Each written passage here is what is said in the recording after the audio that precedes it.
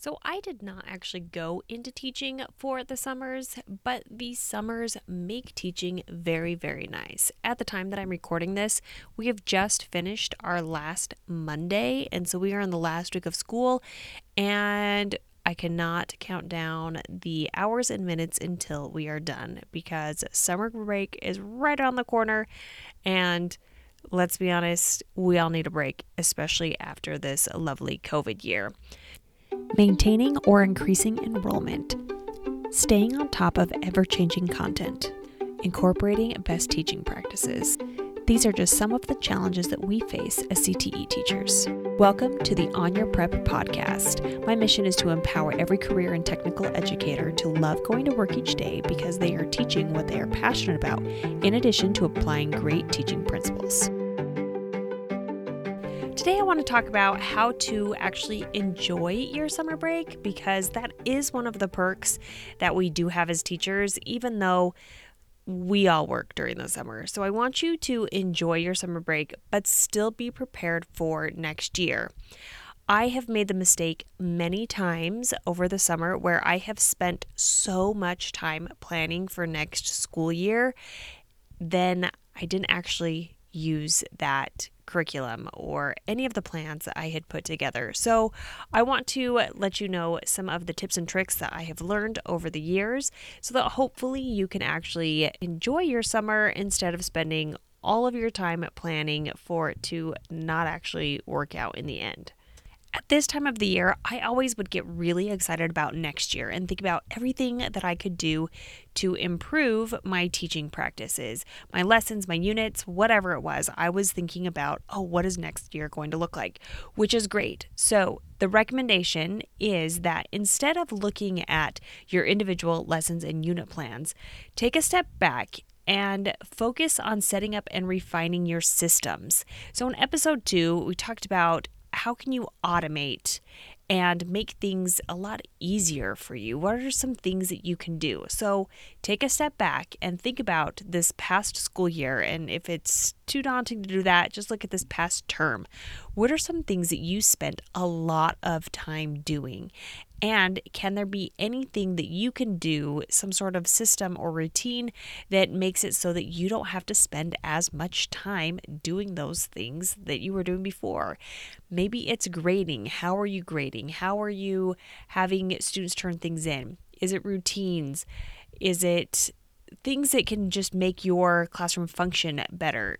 Your cleanup routine, your handing back your papers, collecting your papers. Think about those things that you are spending a lot of time on and how can you simplify those things. Now, the trick with this is you don't necessarily need to plan everything for next year. So for example, I spend a ton of time with emailing. I like to send a weekly newsletter out to students, and it actually takes quite a bit of time to compose those. So one thought that I've had in the past was, hey, well, I could have these knocked out and I could just have them all written before and then they would just automate. It doesn't really work that way because you still have to go in there and tweak things. But what you could do is you could come up with some sort of template or outline that you could modify as the school year is going on. So you're thinking about the big picture, what is going to save you time in the end without actually going into all of the minor details. Another system that I had set up, and this was pre-online courses, so it may or may not work with your current classroom, is to come up with some sort of booklet. And I did this a good way and a bad way. So the first time that I did this, I had taught a specific quarter-long class about 4 times, and then I realized kids were losing papers a lot, and it was really annoying for me because I always had to have a ton of extra copies so that they could know what to turn in. So I decided to make a booklet and have everything together, and it solved a ton of problems because the kids would just turn it in at the end of the week. I would go through and quickly look through things and give them points, and then everything was together and they very rarely lost things. So it worked so well for that one course that I had done multiple times that I started a new course and thought, hey, I need a booklet because it worked really well with that class, so it's totally going to work with this class. So I actually spent quite a bit of time that summer putting together a workbook for a class I had never taught before. And I had kind of dabbled in the class before, but I had never in its full entirety had taught that class before. And I created this workbook and I spent a ton of time putting it together. I had little like combiner. I don't know if you know what that is, but it's super old school and it punches a bunch of holes in, and then you can actually put the binding in yourself. So it's kind of like making it a spiral notebook. And I made one of those for all of my students. When it came to the beginning of the school year, I handed them out and we probably used them for a week because I didn't know enough about my course and where my course was going to go to actually have a working workbook. So think about that. If you do something like that, some sort of system where you're putting in a ton of hours of putting it together, make sure that it's something that you have done before and not something that you're just experimenting with. Because we know when the school year starts, you will be lesson planning, you will be unit planning. That's just the nature of the beast. So don't spend your whole summer trying to do that and trying to see into the future when you're going to need to do it anyways as part of your job. So this leads into the next item I want to talk about, and take time to look at the big picture. So in episode 1, I talk about how you can Marie Kondo your essential standards. So if you are teaching a new course or even an old course to you, take a look at the essential standards. Take a step back and really figure out what are those core things that your students need to learn by the time they get out of your class. And we're taking a look at the big picture. So we're not necessarily planning how we're going to present that. But by taking a step back and thinking about that and kind of mulling over it the entire summer can have you come up with some great ideas.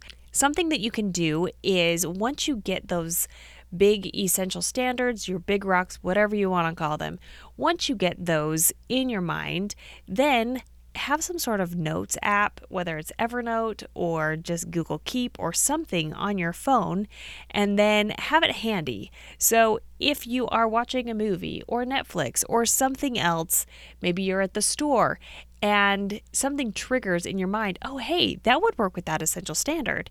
Just jot it down, make a note. You're not planning anything, but it's kind of allowing you to brainstorm over a long period of time.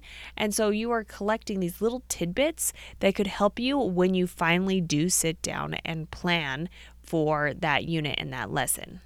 So you may be thinking, that's great and all, think about the big picture, focus on setting up systems, but maybe you really want to revamp something. Maybe you really want to do something. So the best advice that I was ever given by my first 3-year mentor was to only look at a single unit and revamp a single unit. And it's actually harder than you think because you want to do so much. There are plenty of units and lessons that you think could be revamped and tweaked a certain way to make better for the following year. But I want you to take a step back because once again, we're slowing it down. We're enjoying our summer. Look at one unit and you are going to make one unit a rock star unit.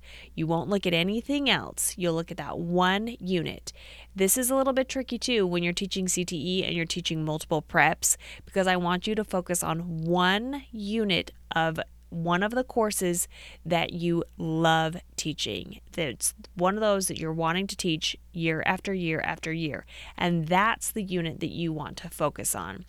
Make it awesome. Think about all the different resources, things that you can add into that. Could this be a project? Can we use problem-based learning? All of that EduSpeak. What can you do to make that unit awesome? Then next summer, you can look at another unit and slowly, and it does take time, but slowly you will have a rock star class.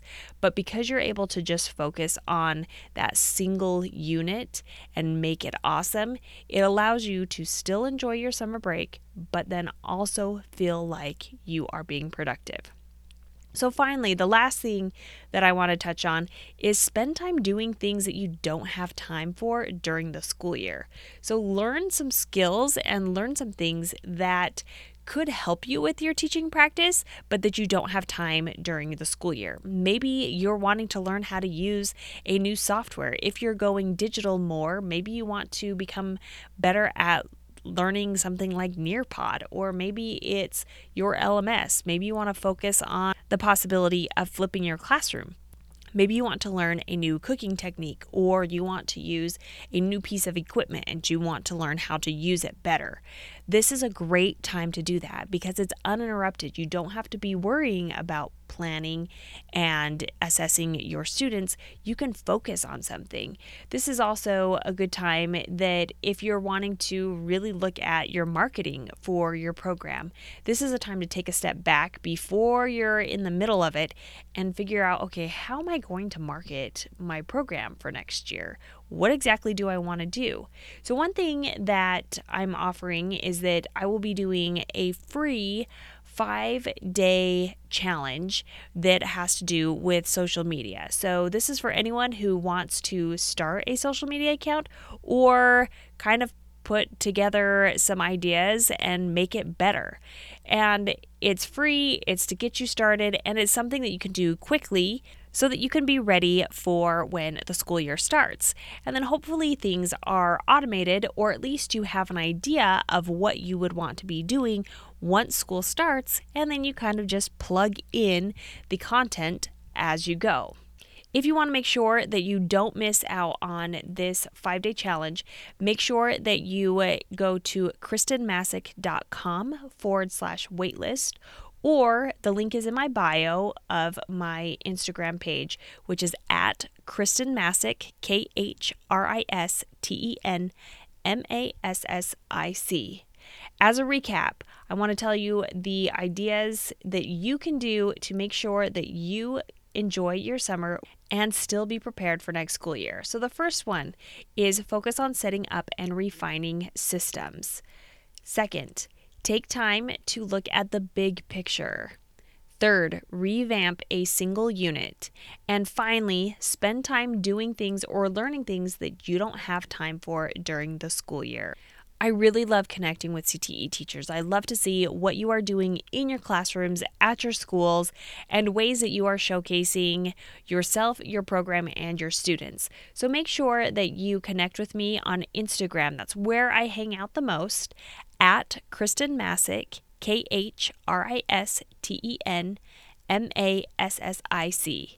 Also, be sure to subscribe and also give a rating and review so that other CTE teachers can find this podcast.